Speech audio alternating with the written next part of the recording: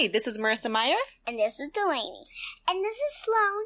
And you're listening to the Prince Kai Fan Pod.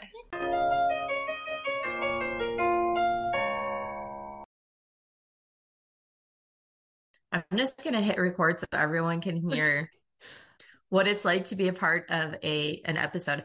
I've had so many people over the years that have been like, you should do an unedited episode where you leave all the crazy stuff in. Oh my gosh. So let's here we go, y'all. Unedited episode of me and Ashley and Becca trying to stay on task.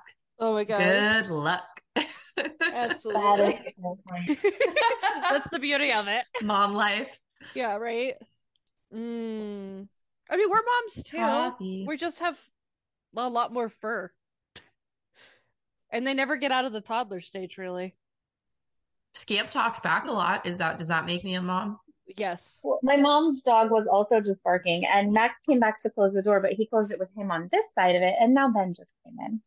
Hi, Ben. Technically, I have 33 kids that I'm responsible for educating and keeping alive Monday through Friday, so yeah, it's fine. Wait, okay, I'm confused because you're a librarian, but are you? I like was the school librarian, but the teacher shortage is very real. So now you're subbing as like a classroom teacher. Oh, I'm not subbing. They closed the library and they moved me into a classroom. I'm a fourth grade teacher this whole year. Jeez. The teacher shortage is real. Even with me being moved from the library to fourth grade, we still have over 100 fourth graders and 3 teachers. Jesus. Seriously? Seriously. There are 1,200 openings in my school district. 1,200. Now, to be fair, I work for the 5th largest school district in the country, but still 1,200 is a lot. Yeah. Okay. Because our district only has like 300 students, but. No, my school has like 600 students. Oh yeah. Gosh.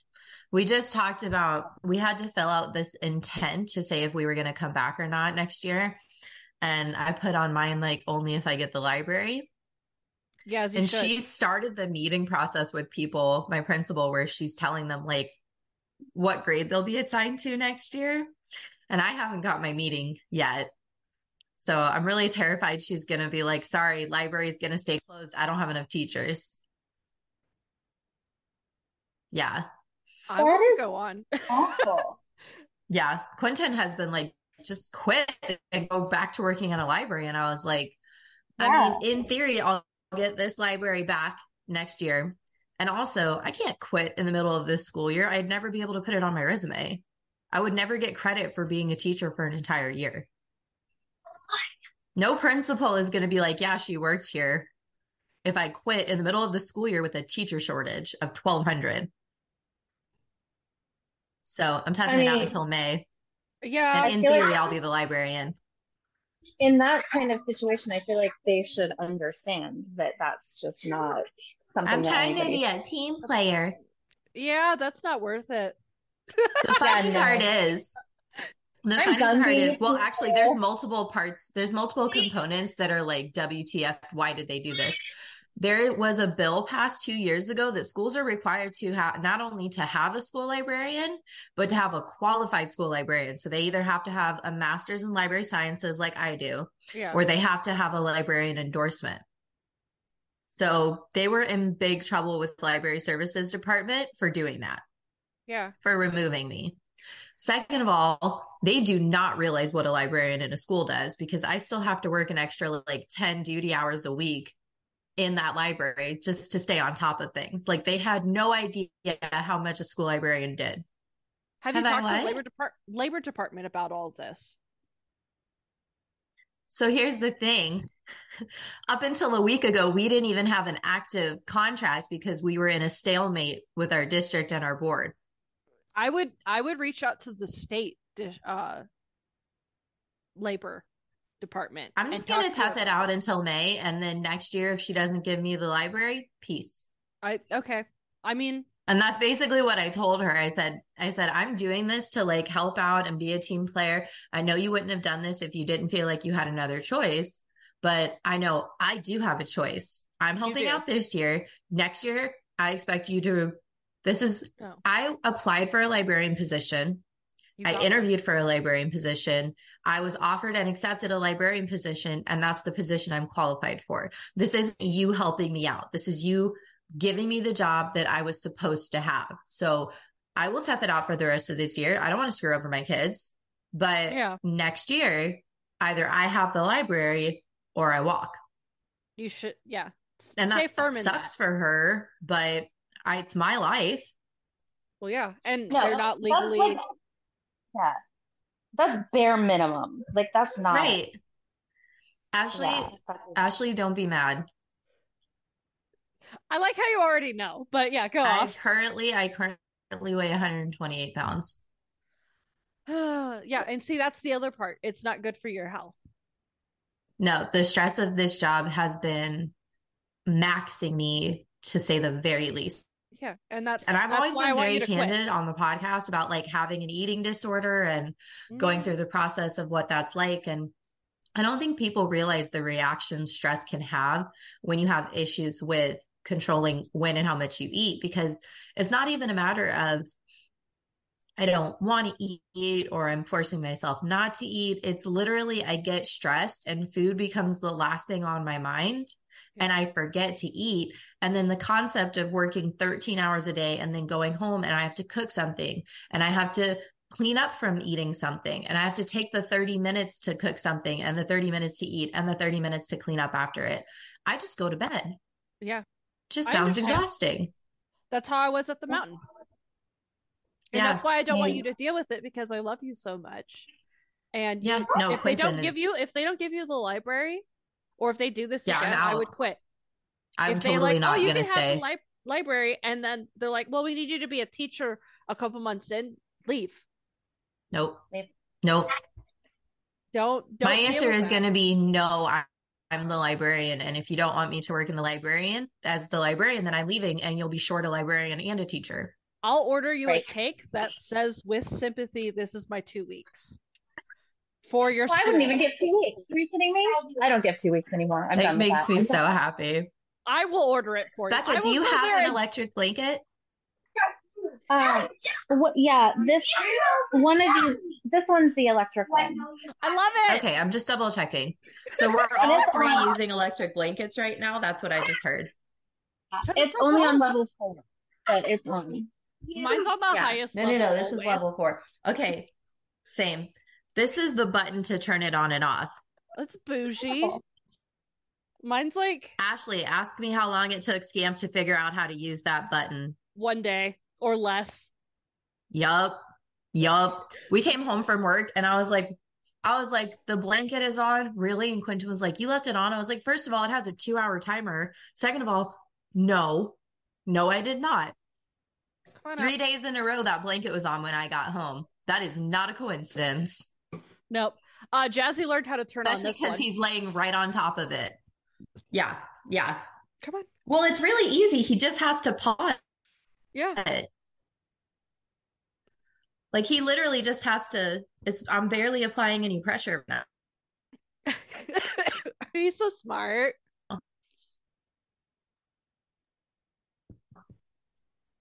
A podcast of some kind. Maybe.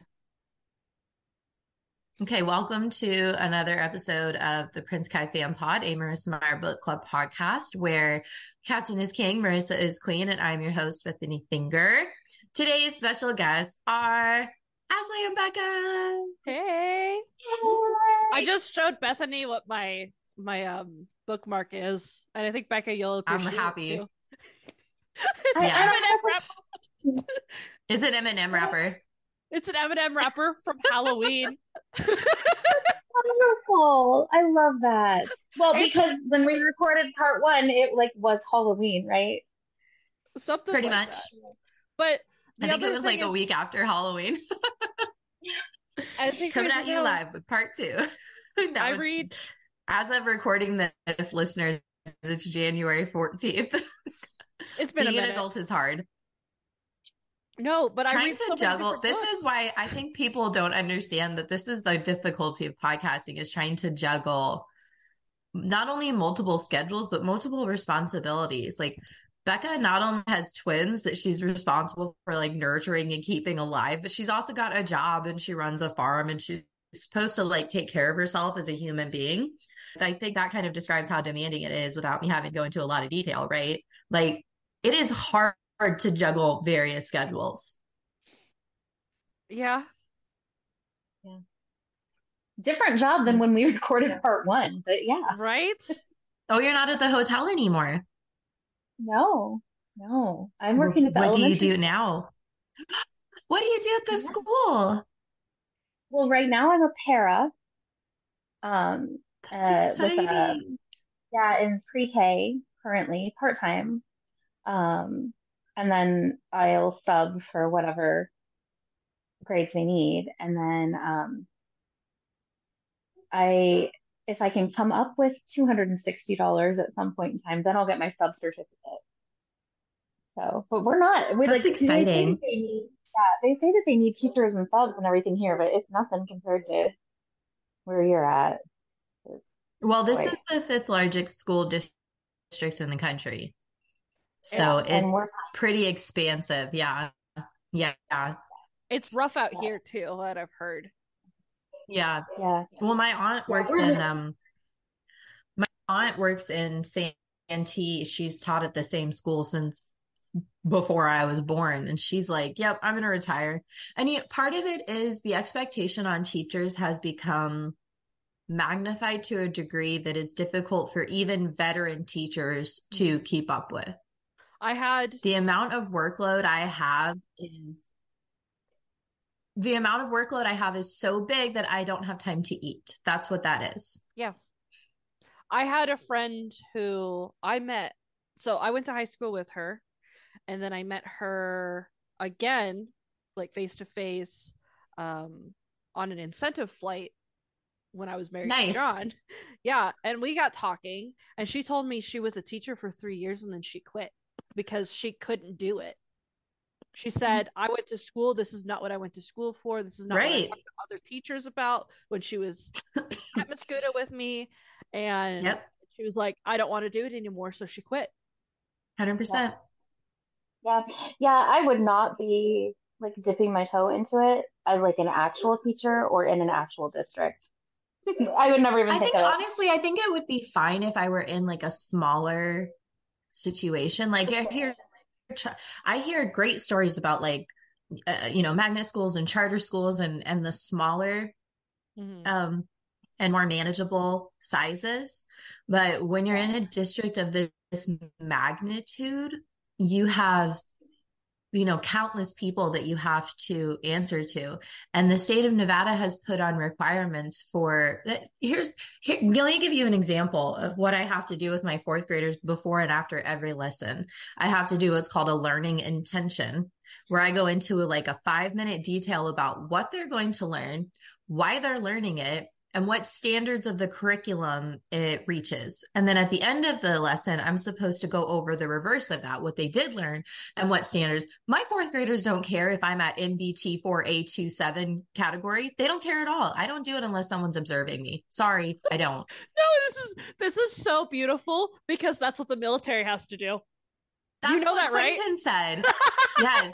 Quentin said the same thing. He was like, that's ridiculous. I had to do that. And I also thought it was stupid. And my kids were 18. I didn't do it with my kids.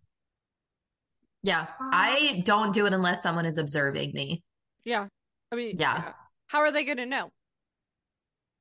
For Lego reasons, you do it every time that you teach. Actually, you're not an educated for being a teacher. You're a librarian. I'm currently going to school right now to get my educator license. So I kind of am. Okay. But you were by the time I get at the end of this year, I'll also have a bachelor's degree in education because all of the other degrees I have weren't enough to get a job. So being a millennial is stupid. Look at Bethany over here needs to just have one, the wall where it's all the graduation caps in Twilight. That's going to be Bethany's wall of degrees. I would love that so much. But I have fun with my students. If it weren't for my students, I probably would have left. I had someone come in and do an observation the other day. She was she does like Boys Town stuff. So she was coming in to observe different classrooms. And apparently I have the best fourth grade classroom, which is not something I would have said based on my students' actions, but apparently it's like all of the little things I do. And I have this thing where I sing Taylor Swift to the kids. And I saw it. I started doing it months and months and months ago, and I told like 2 or 3 people. But there's a song by Taylor Swift called "You Need to Calm Down." Yeah. And I sing that to my kids. So now I just go, uh-oh. And they do the rest of the song. They go, "You need to calm down. You're being too loud. Uh-oh. You need to just stop, look, and listen." And then I have a completely silent room. That's awesome. Because sometimes it's like, okay, we really need to, it's fun talking about how much you guys did Fortnite last night, but we also have to learn phonics. And sometimes it's Mrs. Finger saying, "Who wants a roller coaster video? Because you guys are driving me nuts and I need 5 minutes." That works. Yeah. They are obsessed with these roller coasters. If you're a teacher or a parent and you're listening, you can go on YouTube and they have these 5 minute, 10 minute, 2 minute, 20 minute videos where it's a POV of being on a roller coaster. And my kids shut up so fast. They put themselves, I didn't even tell them to do this, but they sit with their friends in a row, like on the floor or in chairs, and they're like, I remember doing that as a kid, but with a chair. And instead of having the video, we just imagined it. Yeah, no, we have some of it's really like there's a couple AI ones that go into outer space and go underwater and you like go through a whale's belly. Like there's some really, really cool stuff on YouTube, you guys. That would be so much better than all of this like skibbity toilet nonsense that my children are obsessed with. I highly recommend it. Well, even like when we're doing like group work or when we're doing like a test or solo studies, anything quiet, I put on this video. You can find them on YouTube as well, where it'll have like ocean animals or it'll have like little tiny baby animals like dogs playing and a duck following its mother duck. And it'll have like really soft, calming music in the background. And the kids love it because they get stressed and then they just look over and there's a sea turtle like waddling through the water and it's just like, those on for jazz. What kind of plant is that, Mrs. Finger? Like, exactly. I can't do that. We put on calm down music, but I could never do animals for the dogs. Scamp would lose his mind. That's true. I also sorry. No, like when we were in school, like the teacher's computer screensaver was that for us, right? Yeah, it's basically like that, only it's like 4 HD. It's like a literal camera view of going underwater and floating around. Like it's incredible. Just had like either the flying toasters, because the flying toasters were cool, or it was the bouncy ball, and you would just wait for it to hit exactly in the corner. Yeah. And there's like literally like a conference room scene from an Office episode where they're waiting for it to hit the corner. I love that. I love that episode because I'm like my whole child. Or the maze. Do you remember the maze one? The maze is my favorite. There was a screensaver maze one where it would like POV going through a maze. And then they have. I don't know why that was my hand gesture for a maze, but like I have a dress that looks like the pipes. Oh, that's cool. Welcome back to Screensavers of the 90s and early 2000s podcast. Right. I would listen to that podcast. I 100% would listen to that podcast. I gotta show you the creepy. Be so much less preparing and editing. I would just randomly talk for an hour. So.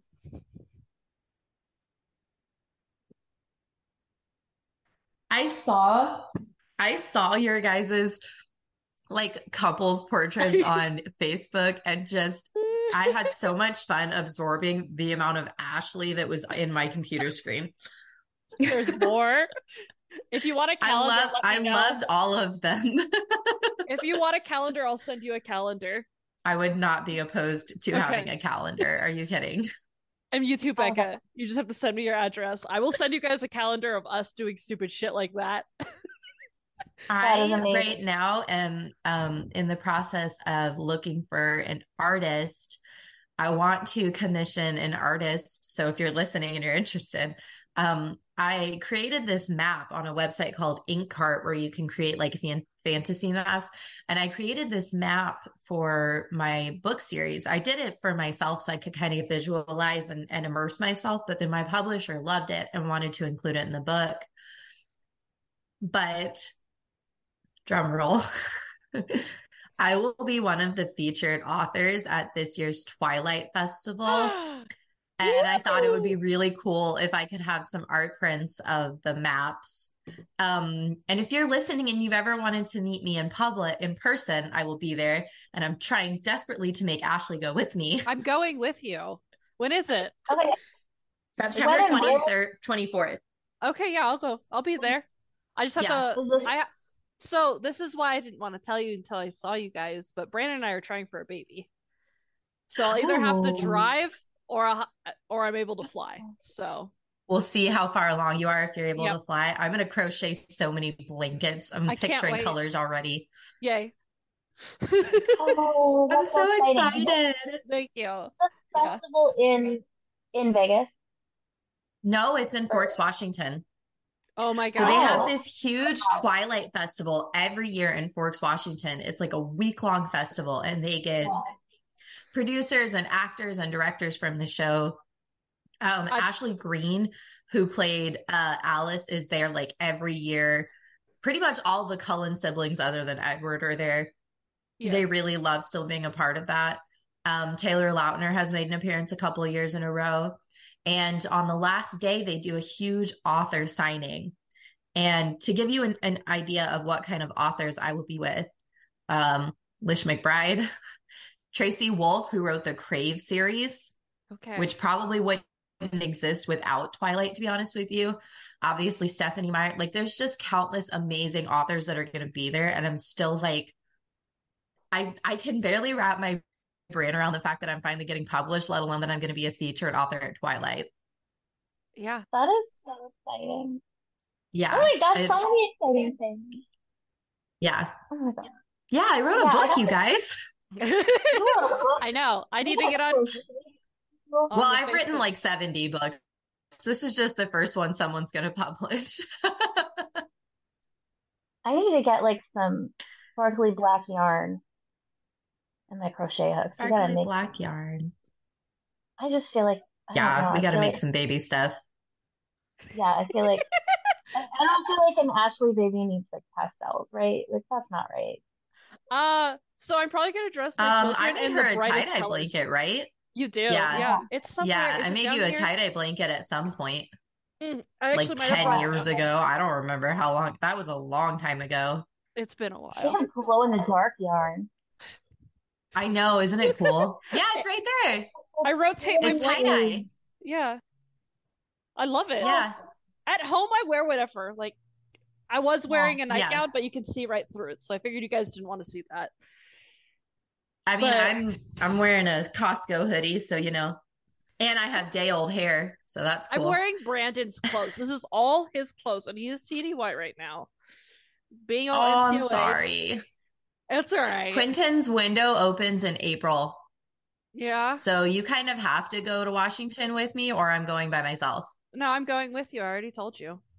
Yay! And I'm going to make Eckler watch my dogs.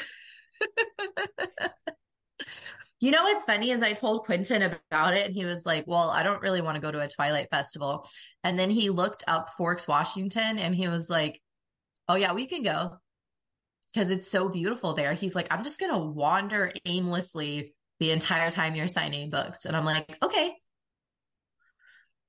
He's not going to stand there. If you're an artist and you're looking for a gig, I want to commission prints for my map that I made.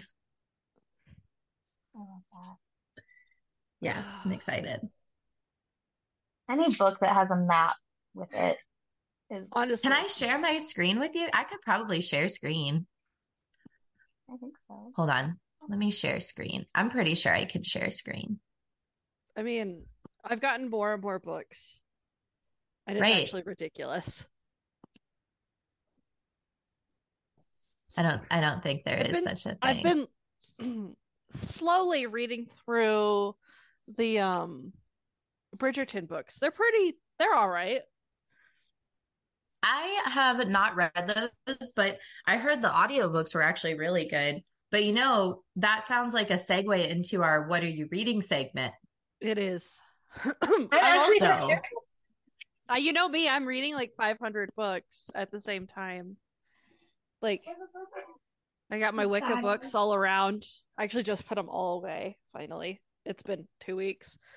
I'm reading Oathbringer. Technically, I'm reading it with Brandon, but I accidentally forgot that I shouldn't be listening to the book while he is. Ooh. Oh, beautiful. Yeah. So I want to commission somebody to do the drawing version of this, and I could print it and give it to people with my book when they buy my book. Yeah. Awesome. You guys can't see if you're listening, but I just did a screen share of my map with Becca and Ashley. And if you order my book, you'll see the map because my publisher was very excited about putting it in there. Oh, the doorknobs. I shared your link, Bethany, on Facebook, so that way I don't forget. Yay! To all my friends. Oh my gosh, my mom tells anyone that will listen to her, my baby wrote a book. I tell everybody that I'm friends with a published author. I'm like, yeah, nice. My friend. You know what's funny is I did the blue hair as like something fun to like celebrate.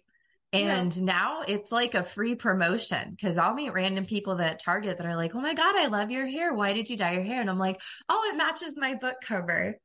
And then it kind of segues. And then I show them my book on their phone and I watch them click the add to read on Goodreads. And I'm like, yay. So happy. That'll be probably my souvenir from Forks then. Yeah. Is buying your book from you. So that's what I'm currently reading right now is Twilight. I'm listening to New Moon right now. And the reason for that is because I'm on deadline to finish book 3 and it is not done. Yeah. But I still wanted something to read and to listen to. And I feel like Twilight is one of those series that I'm familiar enough with it that I can kind of go in and out of experiencing it. Yeah. And it's not a distraction. I don't listen to it while I'm writing, but cooking, watching TV, things like that, crocheting. That's why I'm listening to Oathbringer, which is Way of Kings. Yeah. And it's obnoxious. They're huge books. Mm-hmm. But I bought the audiobooks and Brandon and I had been just listening to them and he'd been playing Stellaris or something that wasn't like I love listening to audiobooks while I'm playing video games. I love it. We were doing that and I have to restart from like almost the beginning of the book. But I've read the book before and listening to it is a little bit different because I catch more things as I'm listening to it. Yeah. And I can listen to it almost faster than I can read it. Because definitely faster than I could read it because I'm a slow reader. And I listen at like 2.5 speed. So where I'm only allowed to go to 1.35 because Brandon can't do it too fast or it makes him anxious. I have completely converted Quentin. He watches his YouTube stuff on 2.0 now. I love it. Yeah, I completely converted him like a good partner. Yes, as you should. Well, I've been slowly upping it. So we were at 1 point and then I slowly have upped it up to 3.5. And so the next road trip we go, which I might bring him with us if he's not deployed to the Forks. He'd like it. Come on. Becca, are you like reading anything, watching anything, listening to any podcasts? Yes. So these are the books that I'm currently reading. I have a book called Sea Monsters that is copyright 1980. I love it. I have Giant Dinosaurs, copyright 1973. Perfect. I love it. I have a phonics set of Paw Patrol little like 3 or 4. And we have by Ed Young, we have a book called 7 Blind Mice. And it's rather beautiful. Yeah. And that's what I have read the past couple days. I love that. You're reading as many books as I normally do. I love it. Yeah. I mean, they're a little smaller, but yes. There's nothing wrong with that. I have a friend that reading is reading. I don't care if it's the back of the shampoo bottle. You get credit for it, as far as I'm concerned. Actually, shampoo bottle would be impressive because those are some hard words. I can't pronounce anything on the back of that bottle. But she reads smut, and her husband sat her down and she was like, "Well, I don't really read." And he's like, "Yes, you do. Just because it's the sexy books doesn't mean that it's bad reading. You're reading, you're sitting down, you're reading. And that's all that matters." And so that's why I'm such a big advocate when people are like, "Well, audiobooks aren't real books." Okay, then it doesn't count if you read out loud to your children. Mm-hmm. Well, no. You're an audiobook. There's no argument there. Either audiobooks count or they don't. Yeah. I count them personally. You should. Right? Should we actually talk about the podcast? Probably. Yeah. Did I even get my notes ready? I didn't get any notes. Yeah, so they're the same notes from last time. Oh, ship. I have no notes. Let me get back into because we didn't finish last time. It's the same notes. From October, I have no notes. From October, I don't even know where they are. Hold on. I need to figure it out. Okay. Does it say on here where we left off? Doesn't she eat a lemon cake?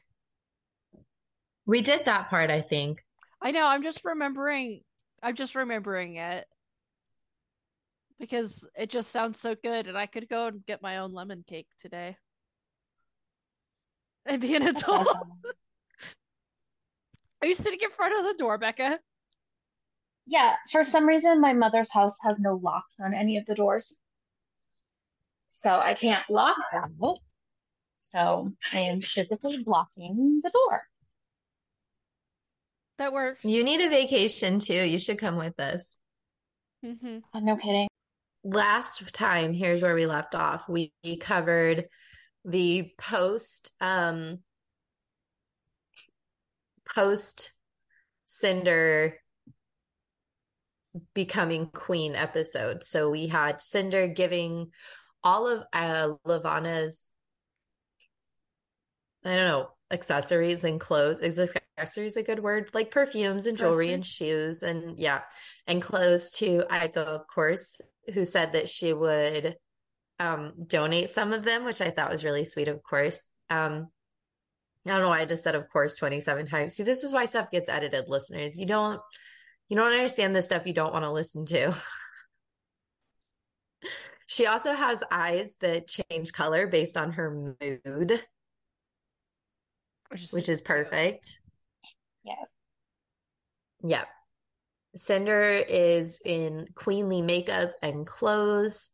No gloves or veil. That was very intentional. Aiko has been named Madam Counselor. The captain and crew have a little celebration with Cinder before the coronation where they have some of Scarlett's grandma's cake recipe, which is lemon and delicious. And of course it gets on the dress, but what are you going to do? That's Cinder for you. And we leave off with Kai kissing her and thinking of the future. So we transition into the intergalactic coronation. I want to talk about how much I love the fact that she had a lottery. She wanted to make sure that everyone from each sector, she wanted to make sure that there were certain people from each sector that could go. She didn't want it to only be a lunar aristocracy thing as it had been in the past. And instead of it going to like the wealthiest family in the sector or the guard family in the sector or whatever, she had a lottery system. So it could have been anybody, which I thought was a very fair way of doing things. Yeah, for sure. I think that's very Cinder to do that. Well, I think it also comes back to think about at the very beginning when the ball, where everybody's allowed to go to it. It's kind of like a playback to that. Yeah, good point. I had to pull that out of my head somewhere because it's been years since I've read Cinder. And I don't even have the book Cinder anymore. It's one of your fans' books now. Oh, that's right. I forgot about that. That's exciting. I completely forgot about that. That was so long ago. There are times that I'm like, oh, I should read. I can't read All this. All three of us lived in a different location when that happened. Yes. Very much. Very much. Yes. Mentally and physically. So the coronation is going to be broadcast to both Luna and Earth. And she tries not to think about everyone's judgments and opinions during the coronation. I want to talk about her concern for the judgments and opinions of others because she's always sort of pretended that she doesn't care. And I think now the reason she cares is because the Earthen's judgment is also a reflection of Lunar's, and she's trying to change their perspective of Lunar's because Earthens know this sort of descriptive narrative of Lunars as these vicious, evil creatures that mind manipulate. And while being on the moon, Cinder has gotten to see, and her experience in Africa, Cinder has gotten to see the other side of Lunars where there are, it's just like humans. Some of them are kind and some of them are not.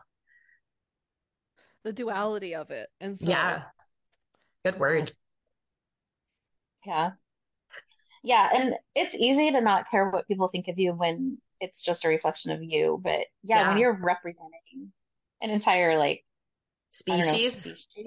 Yeah, is that the right word? I guess I can relate to it because how I dress and act outside of my uniform is completely different than what I do in my uniform. Yeah. A lot of times people don't recognize me because I don't look the same. But I do act and do different things, especially in public if I'm in my uniform, because I'm a representative of the Space Force. Yeah. But also you guys have to act differently when you're in uniform, especially if you're not on base and you're in uniform. Like they have rules about when you can and cannot wear your uniform off base. Like even if Quentin just wants to go to Walmart on his way home, he's like, well, should I go home and change first? Because technically you can go, but do you want to? It's that gray area. Yeah. I grew up in an area that wasn't super pro-military after 9/11. And so I don't go anywhere in my uniform other than home because of that reason. Maybe it was a Midwest thing, but I grew up in an area that became more pro-military after 9/11. I swear, I don't know if I'm about to sound really old, but I don't know if young people can understand the experience of 9/11. Because it literally, I feel like I woke up on 9/12 and there were American flags everywhere. Yeah. It completely unified a country that had been divided on almost every major issue. And we're kind of back to that where we're divided on almost every major issue. And I do sometimes feel like young people won't get to have that experience because it literally changed the patriotism of an entire generation of Americans. Yeah. You're absolutely right. I mean, I remember the stark difference between the day before and the day after. Yeah. And that was kind of that change that my dad wasn't home ever anymore. Yeah. As well. So. Yeah. My dad wasn't in the military at that time, but he had been in the Navy and he'd always been, patriotic. And I remember. And I do wonder if maybe it is a Midwest thing. I feel like Midwesterners are more pro a lot of union type of concepts just because it's a trade system, There, of course, there are other jobs in the Midwest. I'm not saying there's not, but a good portion of the economy is factories, farms, trade schools, things like that. Even nursing is considered a trade school if you really think about it, because you're going for one skill and it takes less than 2 years. And, so I don't know, but I swear the next day there were American flags everywhere. At least that's my memory of it. It was a lockdown where I was at because I was on the West Coast. Oh yeah, so for sure. We elevated our level. I feel like we went to Delta, so we weren't allowed off base. My mom didn't go to work that day. I don't remember going to school that day because I don't think I got taken out of school that day. I remember being in Mrs. Adams. I was in 6th grade. I was in Mrs. Adams' typing class, and the morning announcements were on at the time. And the announcements changed to the news automatically because kids a million years ago TV shows, when there was a like presidential broadcast, it would change every channel to that broadcast automatically, no matter what. And I remember we were all just kind of staring at the TV, and half of us weren't even sure if it was real. And I remember like the very first part of the news segment, they thought it was just like some young pilot who lost control of the plane. They didn't even realize what it was until hours later. Yeah. And then by like fifth period, my dad took all of us out of school and brought us home. I not don't because we were going. in danger, but just because he wanted to be near his kids. Yeah.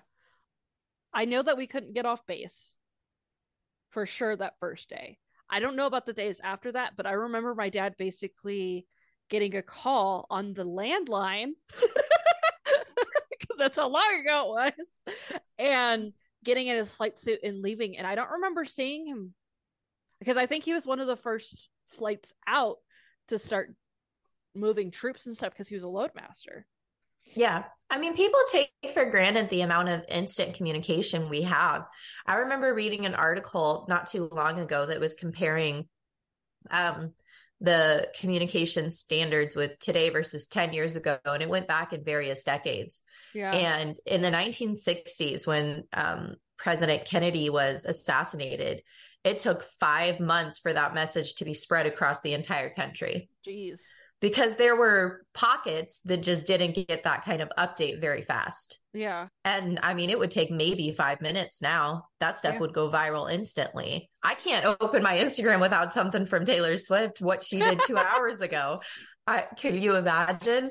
Yeah. But there's the instant gratification is what has completely altered children's mindset. It's why being a teacher is so hard right now. Mm-hmm. Kids do not want to pay attention to you.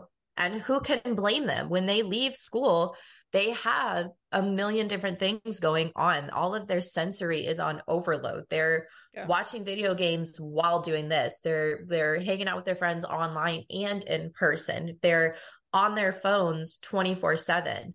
And pulling them away from that instant communication, that instant gratification to let's do a 30-minute test. Their minds just aren't ready for something that slow paced. And it's kind of incredible when you think about how all of these books were written in the perspective of a lens 20 years ago, and yet so much of it is still applicable. Yeah. I think, or 10 years ago, I guess, but still. I think I think these books will hold very well because of that reason, because she captured that. Yeah. Melissa did. I agree. Yeah.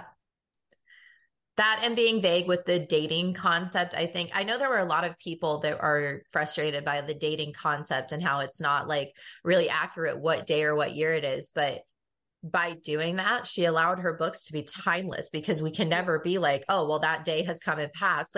Like with Back to the Future, 2015 came and went. It no longer has that same relevance, right? Yep. But by not putting a clear date into the series, she's able to make it timeless. I have that issue with Anne Rice's vampire series, because it takes place in like the 80s. Yeah. For a lot of times I just go blah, blah, blah, blah, blah, for the dates in my head. I mean, honestly, that's why I like writing historical fiction, because I can do whatever I want. Yeah. I don't have to worry about like, well, that wouldn't work because they have cell phones, or that wouldn't work because they have, sonar, or I don't have to worry about any of that because it just doesn't exist yet. Yep. It's problem solved. And this little back door, if anybody cares, this series started out as a contemporary novel. And part of the reason I transitioned it was because I was talking to a friend and I was like, I'm so bogged down because the internet is ruining half of my plots. And she's like, so take away the internet, just make it historical fantasy. And I was like, oh, and now it's historical fantasy. And I'm like, man, I don't know if I could ever write contemporary. There's too much work. There's too much work. I do enjoy historical fantasy type realms. Mm-hmm. So it's more fun. As soon as you get magic in there, you can really have fun with, like, me for sure. The funnest part has been research.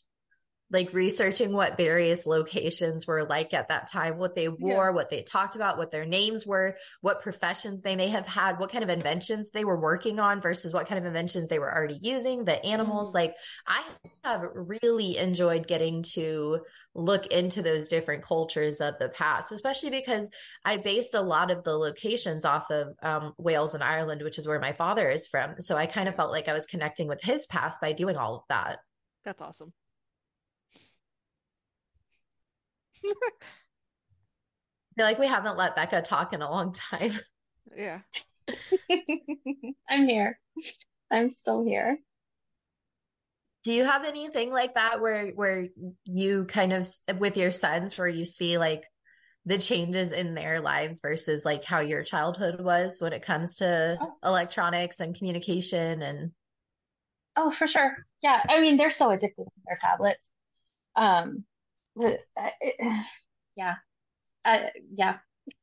I have nothing to add because it's just so different and they like so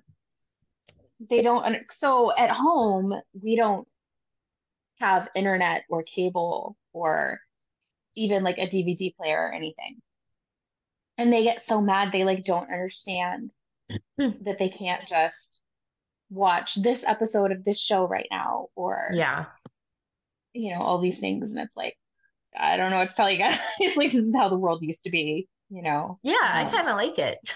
Go play with the chickens. Yeah.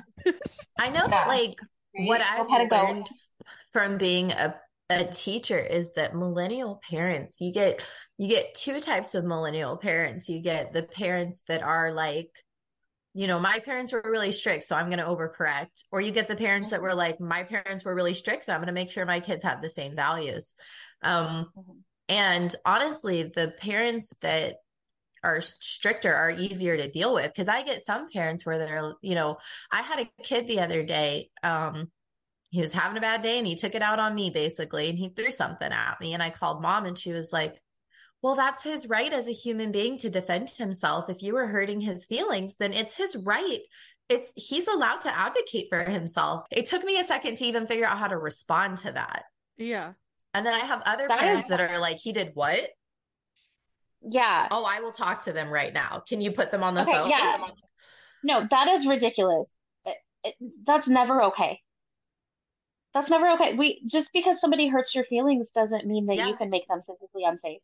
I have the kid who will not stop saying the N-word and he uses it derogatively. Oh no. And our school has rules against specific languages, no matter what color you are. And I called his mom to warn her, like, if we can't get him to stop, he could get suspended or even expelled for this. And she was like, you can't take his cultural right away from him. It's his culture. He's allowed to use that word if he wants to. And I was like, no. I don't know what to tell you. I'm not telling you what to do with your culture. I'm telling you, these are the rules of our school. He can't use that word here. Yeah. That's why it's called the N word. Mm-hmm. Right. Yeah. Wow. Free speech. I don't know. The amount of parents I have that I genuinely, I think that they're like, I don't want to be like my parents, and they completely overcorrected. And honestly, half the behavior issues I have are from parents who they're not strict with their kids, and it bleeds into the school system because if you don't respect your kids' teachers, why on earth would your kids? Yep.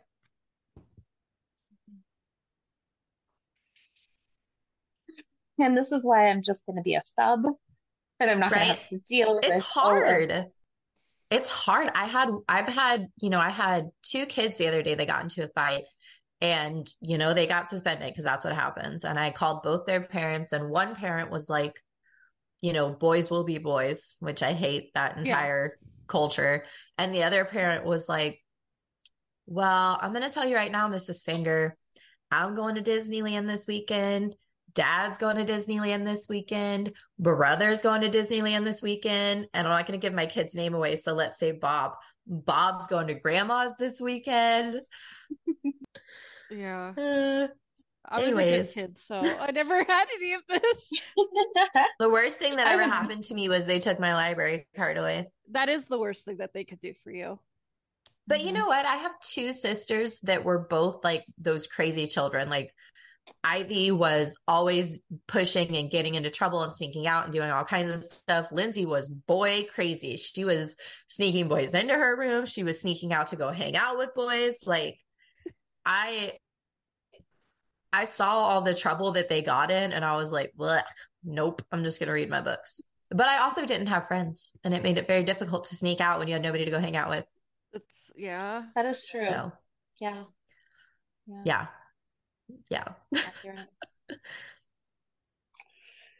Do you think that the kids on the moon would have an easy time sneaking out or a hard time sneaking out? Because if you think about it, there's no noise. There's no music. There's no TV. There's no nothing.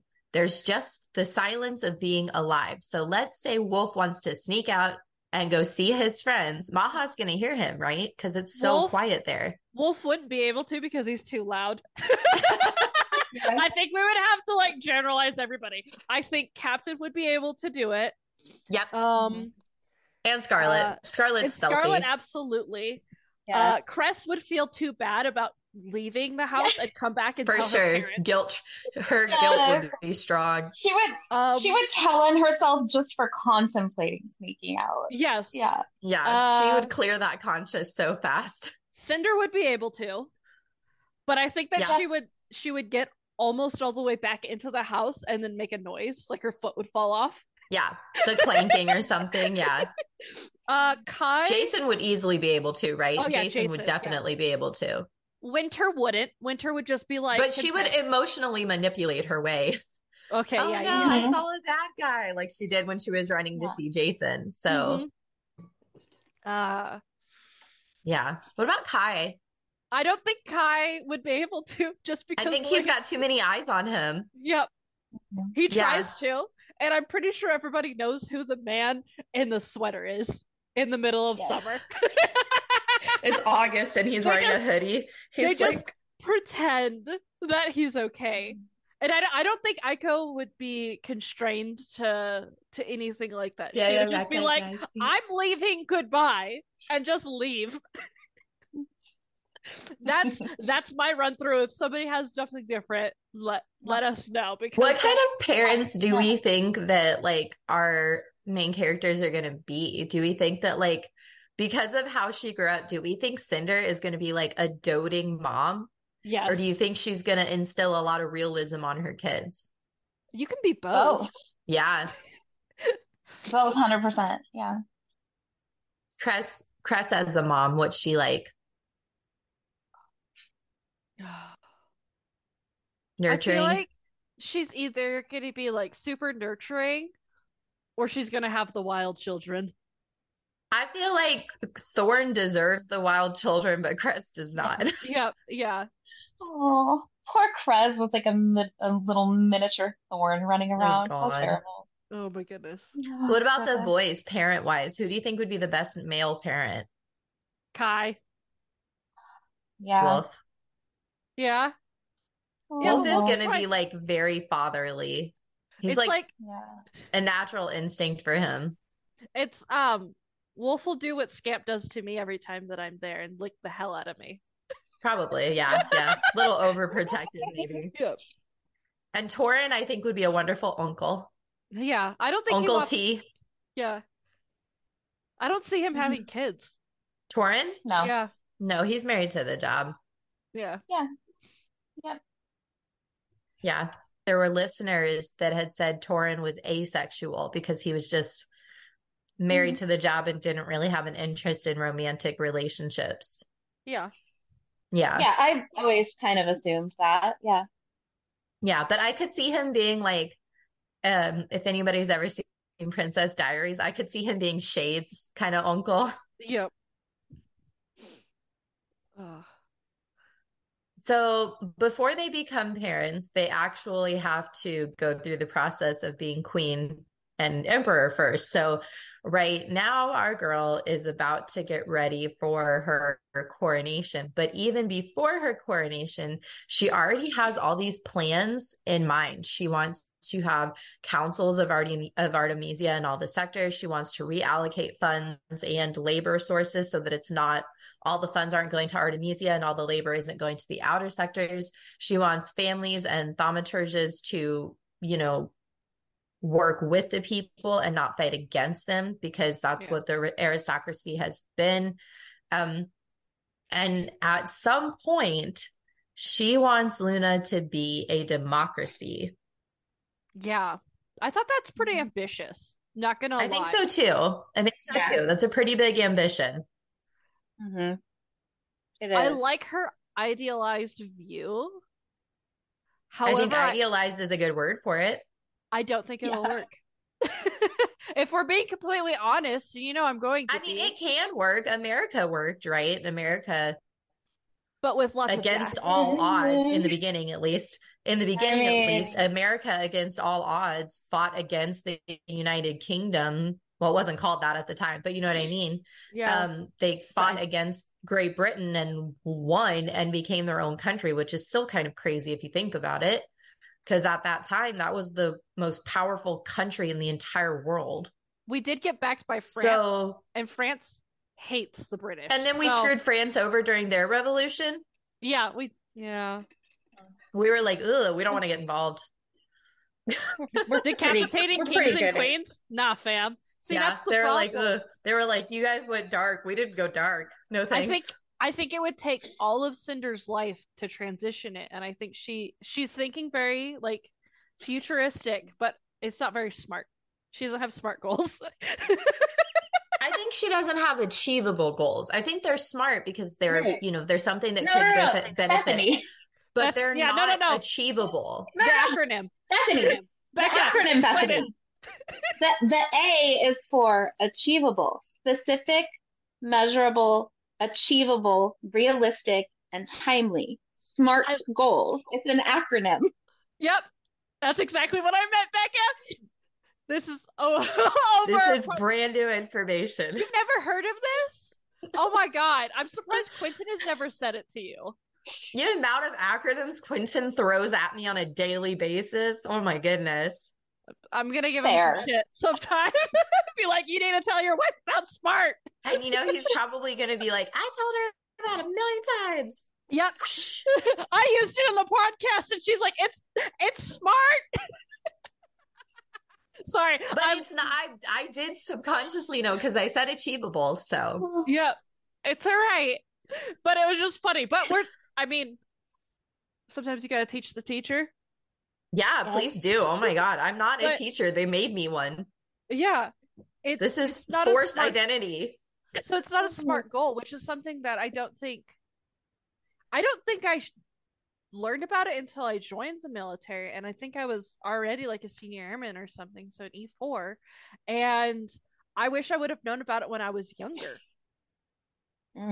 Because if I would have known about this, I would have been able to actually put together what goals are achievable, timely, specific. Yeah, okay, so the democracy component, we agree that that's not a SMART goal. What about having counselors for all the sectors and reallocating funds and labor?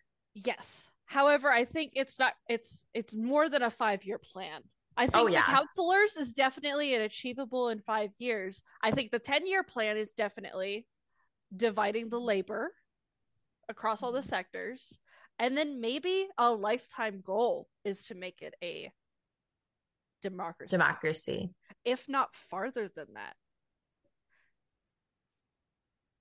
Because you're going to have to look at all the different nations that have succeeded and failed at democracy and be able to look at those principles and put them in on your own path. So basically how you want to put X, Y, and Z together on top of each other as your government and see what succeeds and fails, because you got the people aspect of it, and that's not a constant. That's a variable, 110%. Didn't she say that she wanted it to be a republic? Isn't that literally what she said? I think it is achievable, but not as fast as she wants it. Yeah. People resist change a lot unless you're accepting of it. And I think the best that she would have to mimic is how Great Britain, the UK, actually has it set up right now where they still have their monarchy as a figurehead, and then they have parliament. You are correct, Becca. She did say a republic. That's my bad. Yeah. Okay, explain the difference between republic and democracy. I think it's just like I think it's more like a management of size. Okay. Because let me not misquote myself. I feel like a republic is based on a constitution and a democracy is based on like just consistently what the public votes for. But let me double check before I make an ass of myself. You won't make an ass of yourself. We're being researching. I don't know. Researchers. Okay. According to usembassy.gov, I am a librarian. I have to quote my reference. In a pure democracy, laws are made directly by the voting majority, leaving the rights of the minority largely unprotected. In a republic, laws are made by representatives chosen by the people and must comply with a constitution that specifically protects the rights of the minority from the will of the majority. So a democracy is literally majority rules. Yeah. Okay. And it seems like a republic has a better control of protecting individuals. Yeah. So more right? Is that the impression you guys got? That's exactly what I got. Yeah. I think a democracy probably works in a very small environment. Yeah. Like a household. Yeah. Maybe my household. Maybe your household. I know I didn't get a vote when I was a kid. I would say that for damn sure. There was no representative for me as a kid. It was mom said this, you better go do it.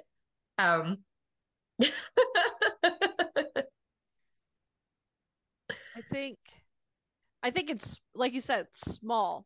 So like, you and I have a 2-person, 1.5 dog household if we're taking the median.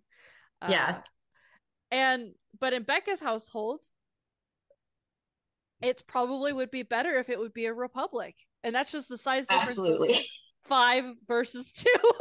5 versus 2. Right. And the animals, because they can't have a. I mean, I feel like goats should get twice as many votes because they're really cute, and they're really loud. I think the baby pig probably deserves the most votes because she's the cutest. My goats are not very cute right now. They hurt me. Fair enough.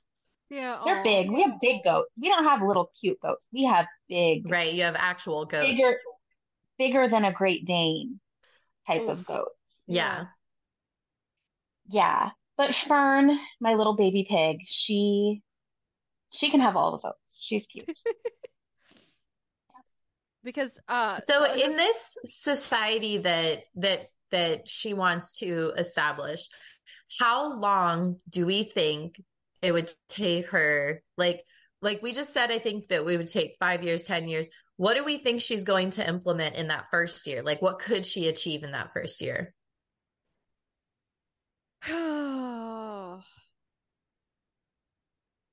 Like, where does she start, basically, is what I'm asking. I think we have to start at nominating representatives for the different sectors and creating a Senate or a House of Representatives.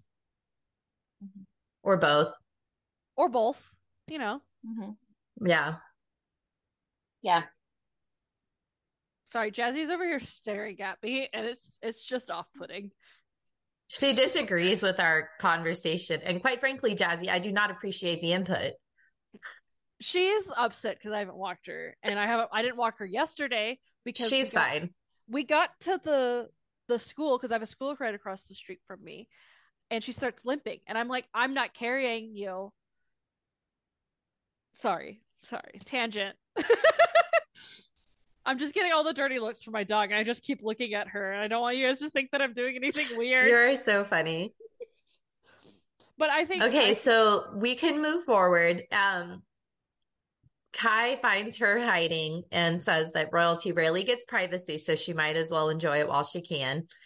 I love that Cinder acknowledges why Levana might want Earth, or maybe why she would have wanted Earth so bad, because when she's looking at it from the perspective of a lunar, it is enchanting. Yeah. Mm-hmm. And yeah, especially from that view, I bet I've seen pictures, Yeah. We have pictures of the moon or of the Earth from the moon.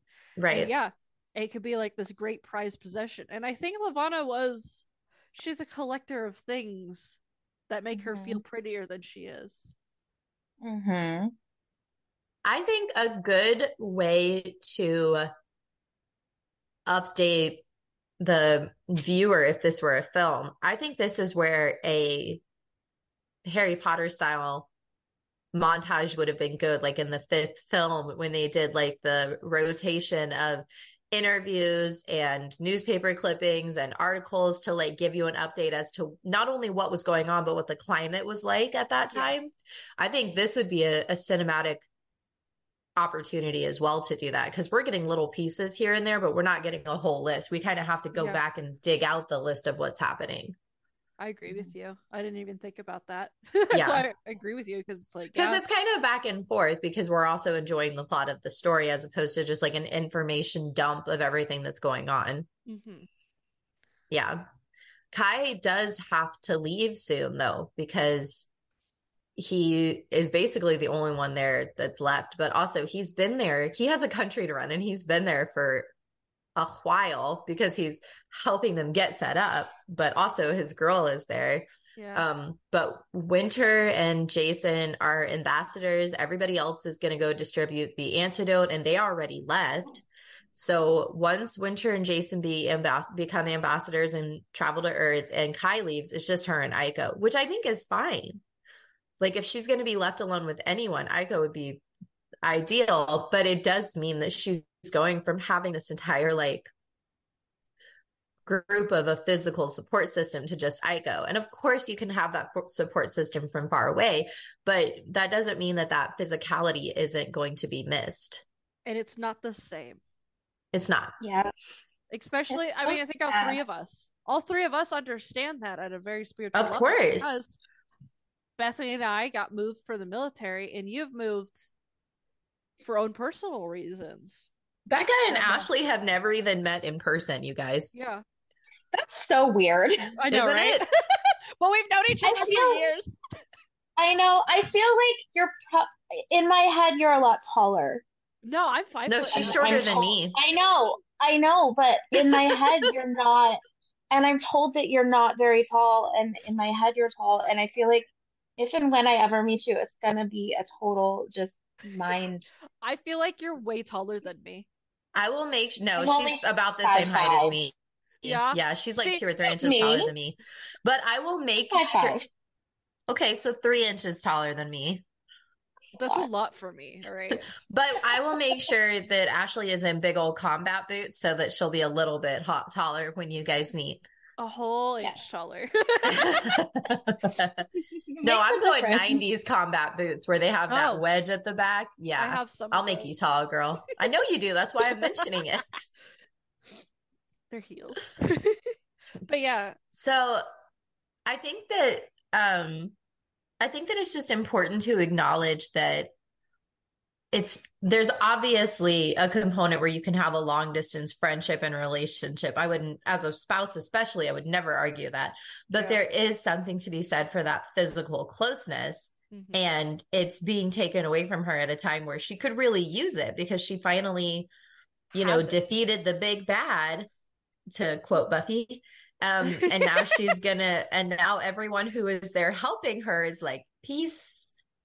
But I also think that for the first time in her life, she has people that care and love for her and that she can touch physically, and now they're all gone. And it's like, it's very jarring to have all that, and then all of a sudden it's gone again. It's so sad to me that they're all gone. I hate that they left so quickly. I love that Kai is already like, when can you come over? Yeah, right? Hey, girl, you gotta come over?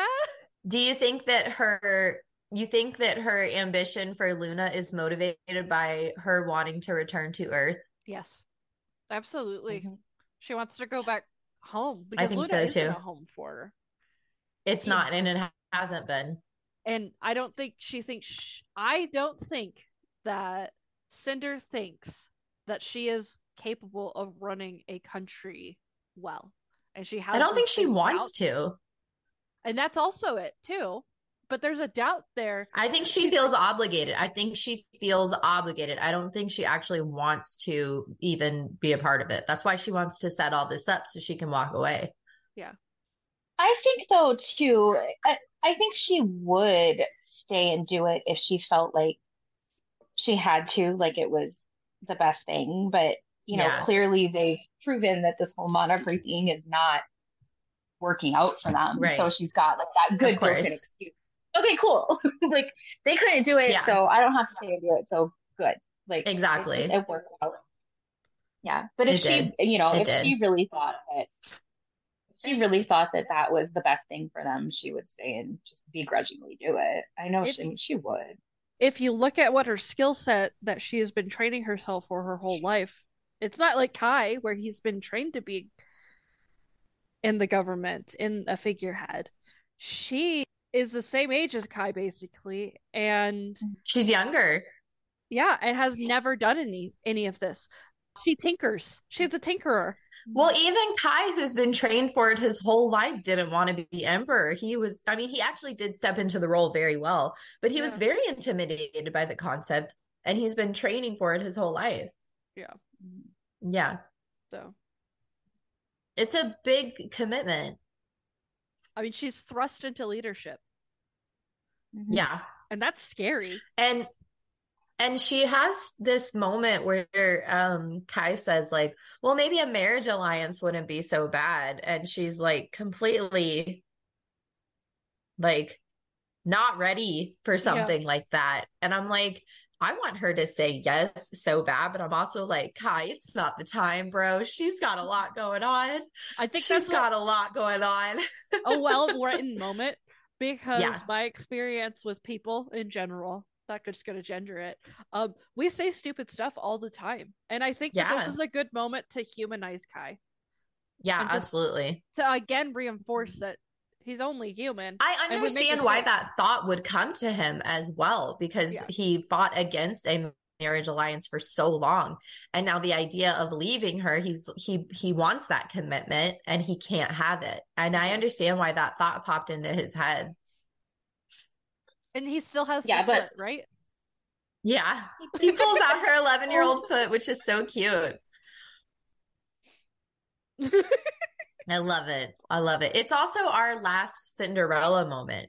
Yeah. We finally come full circle. If you read Cinder, that moment of the shoe return never comes to fruition. It's one of the only Perrault elements that doesn't get finished in that story. Because we do have the pumpkin carriage concept. We do have the fairy godmother. We do have her going to the ball. But in this case, we do finally get that. It's just at the end of the 4th book. Yep. So I like that we end the entire series with the Cinderella story. I like how he's like, it's for an 8-year-old. She's like, actually an 11-year-old. And then it's like, she wore it for so long. So long.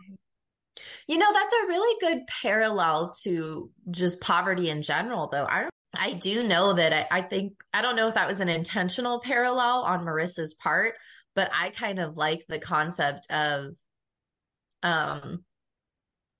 drawing that comparison between the two, because when you're at the poverty line or below the poverty line, even new clothes are from garage sales and thrift stores and donations at the local church. And you're never going to be getting the size that you need. It's whatever's closest.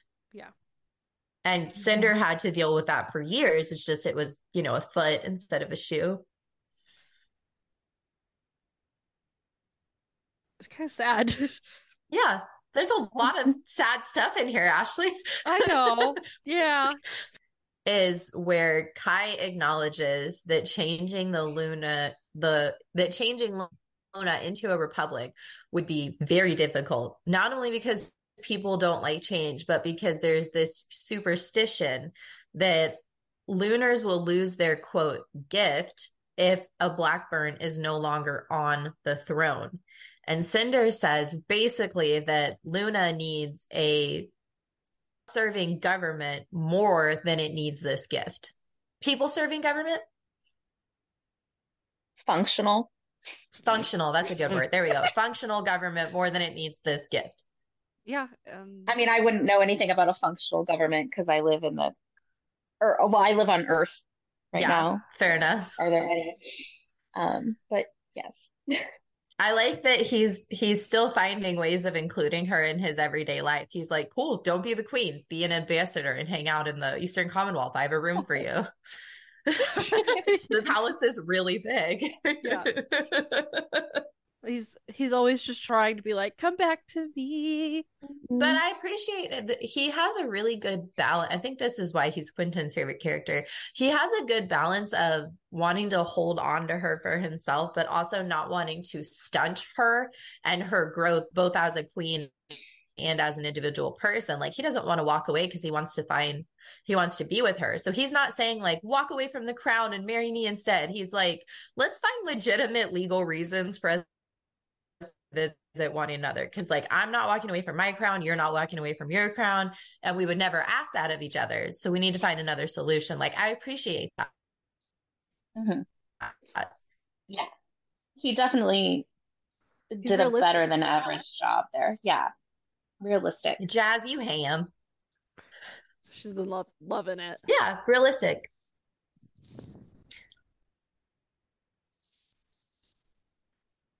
Sorry, I'm giving loves. I'm trying to think of the best thing. I'm trying to think of another segue for us.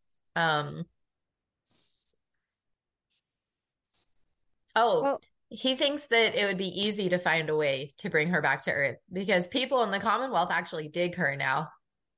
They're like, this girl is so rad. She defeated Levana. They're gonna make an action figure and they're gonna put a statue up where her market booth used to be.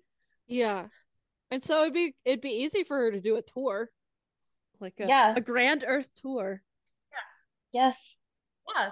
That's what Levana did, only she did it with a veil and a demand for praise. Yes. And I also so with this tour, do you think that it would be like it would end or begin with the Peace Ball if she was to do this? I thought that they're already talking about prom next year. I think it would be both. I think it would start with the annual Peace Ball. It would last a year and it would end with the annual Peace Ball. Okay. Yeah. Because especially if he can get the androids to be able to come, which is really super racist. Yeah. But we've already talked about that at length at the beginning of this series. Yeah. And throughout. Yeah, absolutely. I mean, there's prejudices in every society. So I think it's important to include those in literature, whether it's, a species or not, because in this situation, they're saying, well, we're going to change the rule and let androids come. But that was only influenced because they have a friend who's an android, not because they are, pro android rights or something. So even, I'm not really sure how far even that kind of an invitation would go. Because also Aiko is an anomaly.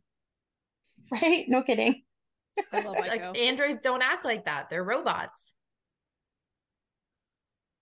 This is why the graphic novels are so important, because we get a lot more backstory for Aiko and why she's an anomaly. But anyways, I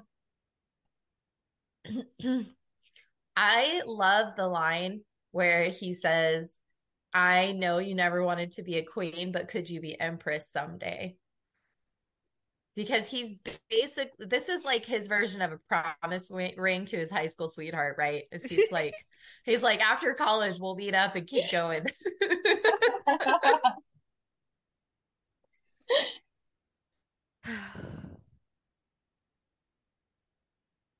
So we end the book in a very adorable way, where she drops the foot into the lake and says goodbye. Say goodbye to the old me, it's already gone. And I love Marissa for not putting happily ever after. I love that she put happily to the end of their days. But I also want to read her dedication because it makes me tear up. Lastly, I have infinite gratitude for the readers. Over the past years, you've made fan art and written letters, held in-depth discussions on the merits of various OTPs, shared with me your struggles and joys, hosted readathons, donned costumes and red high heels, driven for hours to attend book signings, dreamed up movie fan castings, baked Lunar Chronicles cupcakes, started tumblers, and compiled Pinterest boards, and so much more. This tale belongs to you now as much as to me, and I couldn't feel as though I'm putting it in better hands. I'm sorry, I'm like tearing up. If you need me, I'll be thanking all the stars for each of you. All the stars for each of you, one by one. Super sweet. I know. I'm sorry. That tears me up. That very last line of thanking the stars, like, it gets me. Okay, so song titles. Listeners, I have been holding on to this song since before the podcast. This song has always reminded me of this series. It reminds me of the end of anything. So do we want to do mine first or last? Let's have some anticipation. I came up with a few. I liked the thought of Zombie by the Cranberries, but I also like One Tribe by the Black Cranberries. Eyed Peas. Yeah, so I've got two because I'm indecisive. Oh, that's wonderful. Anyone that I would say I'm sure already done for like a chapter. Because I was like, oh, well, it's the end. So the vitamin C graduation song. No, I'm sure we already did that. I don't think we have. No? Okay, then that one. No. So that would be a good one. Vitamin C graduation. Okay. Because they all like go their ways and it's sad. So drum roll for Bethany. Yes, drum roll for Bethany. No. So I chose Long Live by Taylor Swift. I could read the entire lyrics to you guys right now. I really could. I'm trying to figure out which ones I should read instead of the whole thing, though.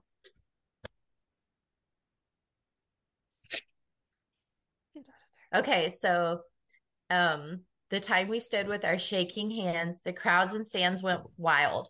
We were the kings and the queens. I also you held your head like a hero on a history book page. It was the end of a decade, but the start of an age. Long live the walls we crashed through, how the kingdom light shined just for me and you. Long live all the magic we made and bring on all the pretenders. One day we will be remembered. You traded your baseball cap for a crown. I know.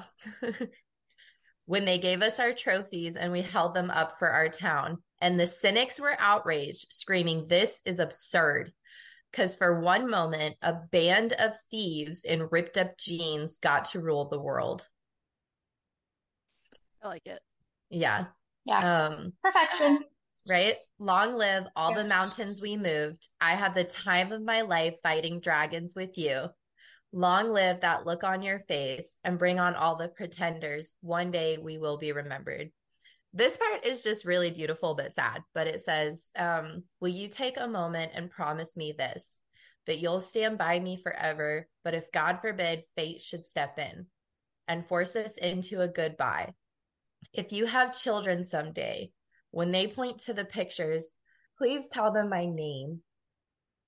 I love so many elements of this song for this series, for the end of any series, for the end of anything, because you are talking about history being made and history continuing, because you're talking about a history of taking down the huge regime, taking down Levana, trying to establish a new government and a new monarchy, but you're also talking about de-establishing hundreds of years of prejudice against cyborgs on Earth, de-establishing hundreds of years of prejudice against lunars on Earth.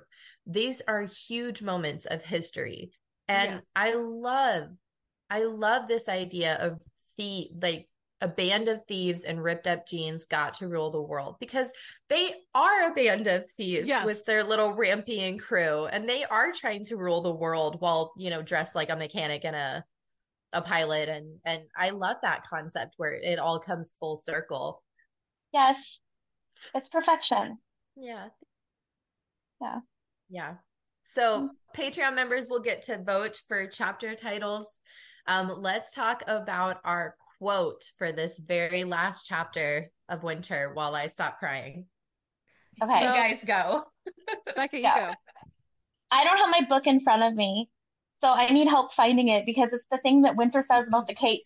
And I got you. There's cake, I can control F right now. Oh, I know what you're talking about. Because there's the cake, and you can't just not eat the cake. No, I know what you're talking about, because it's something I have on a bookmark for Patreon. Okay. One should never save cake for later when it can be eaten now. Yep. There. That's it. That's my quote. I love it. I love it. Yep. I have that on a bookmark for Patreon members. So when it's their birthday, I send them a bookmark with that quote on it. That's good. Oh, that's sweet. All right, Miss Ashley, gimme. My quote is the very last. It's not the very, very last, because and they'll live happily ever into their days. Mine is, she held the foot over the water and let go. Yeah. On page beautiful 823. I felt it spoke to me, and it's to the end of everything. Nice. She had a couple stressful months.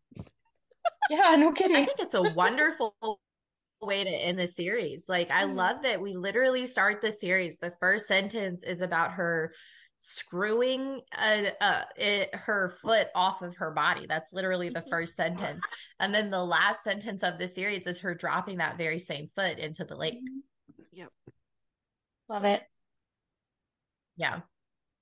So mine was, I guess it was the only thing I had to connect me to you when I thought I'd never see you again. And that's Kai referencing why he still has the filthy, dirty, grimy 11-year-old foot. Maybe it's like a military spouse thing. I don't know, but I definitely cling to things that I've received from other people, because like the blanket Ashley gave me, for example, or the one I crocheted you. Yeah. Because it's easy when you're separated from people for a long period of time to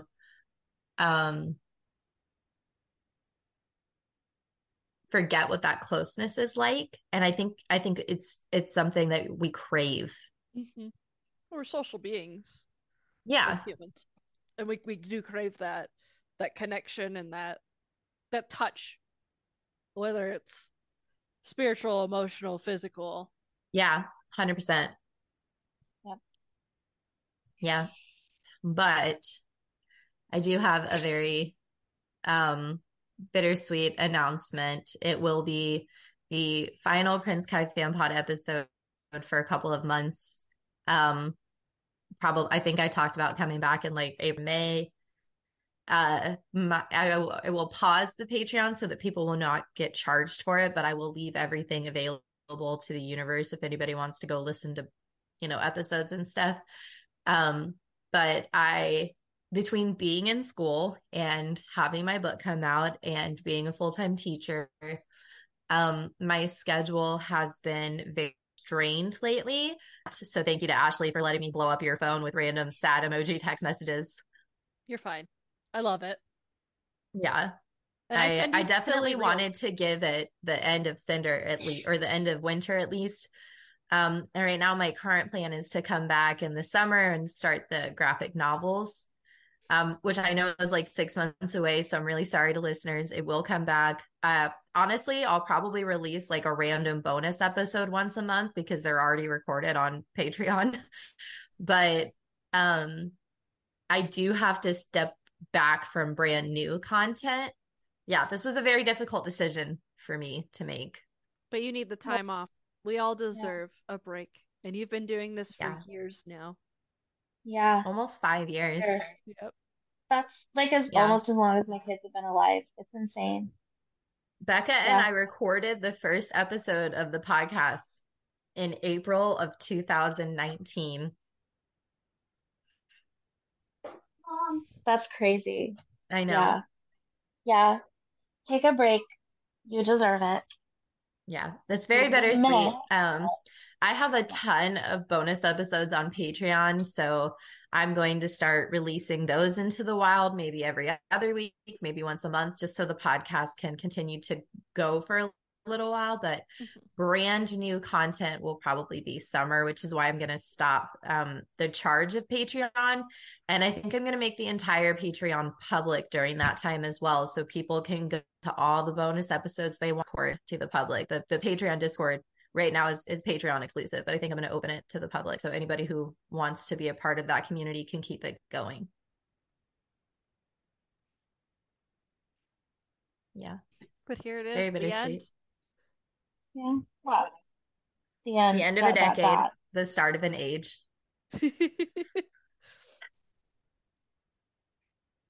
Yeah. It's kind of interesting to reflect on how far the podcast has come, because I know in the beginning, Becca and I made jokes about like, if we could ever get Marissa on the podcast, because it seemed like such an unachievable goal. And now she's been on several episodes. I'm in one of her books. I've met her in person like 4 or 5 times. So I did send her a copy of my book. I never heard if she even got it, but we'll see. I'm sure. But there have been a lot of adjustments since the very beginning. Becca moved to a different state and opened a farm. Yeah. Ashley didn't show up until like the 4th or 5th episode, I think. Yeah. And your life has changed. You changed states, husbands, and now you're gonna have a baby. I know, right? Oh, yeah. And was that crass? No, it's correct. And I've also changed jobs. Branches. And branches of the not just job, but branches of the military that you're in changed. Yeah. It's been a wild ride, guys. But I've loved doing every single second with you. I have. It's been amazing. Every time I get to like message you guys or record you guys, it's just minutes of pure joy for me. And I'm genuinely going to miss it. Yeah. And I'm sorry for listeners, because I still have their phone number, so I can still text them all the time. Yep. And you guys don't get to hear from them as often as I do. But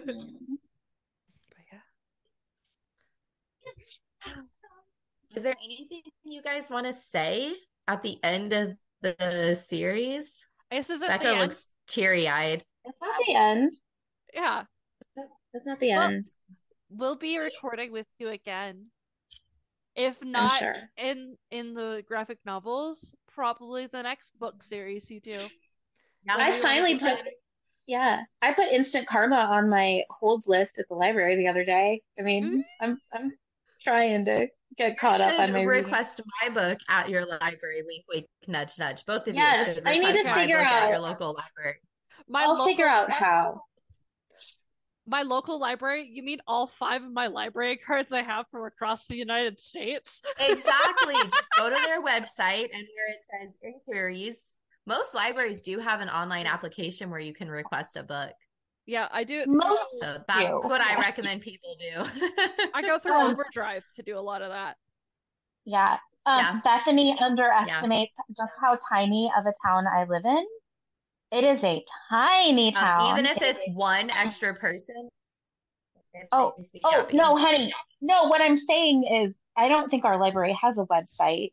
If I want her to order a book, I just send her a Facebook message to her personal account and just say, it's gone. That is also a viable option. My library system here in Colorado is ridiculous.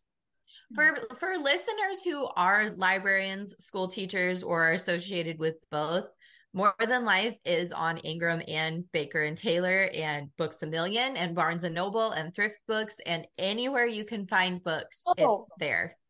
And you can pre-order it everywhere. Which is very exciting. YA, right? Like, yeah. So I could tell like the school librarian. You could. We got one for the school library. Okay. I got a free college degree because I was a Nepo baby. I knew my parents. Hey, go for it, girl. I mean, you take what you can get. Yes. I got a free college degree because I'm a Nepo spouse, ? I don't know what to call that. Quentin. Yeah. Quentin, thank you. Right. In the United States military. Yeah. GI Bill's nice. Yeah. Having a partner who doesn't want a degree is nice because then he just gave it to me. Yeah. See, I can get my degree through the military, so. Yeah.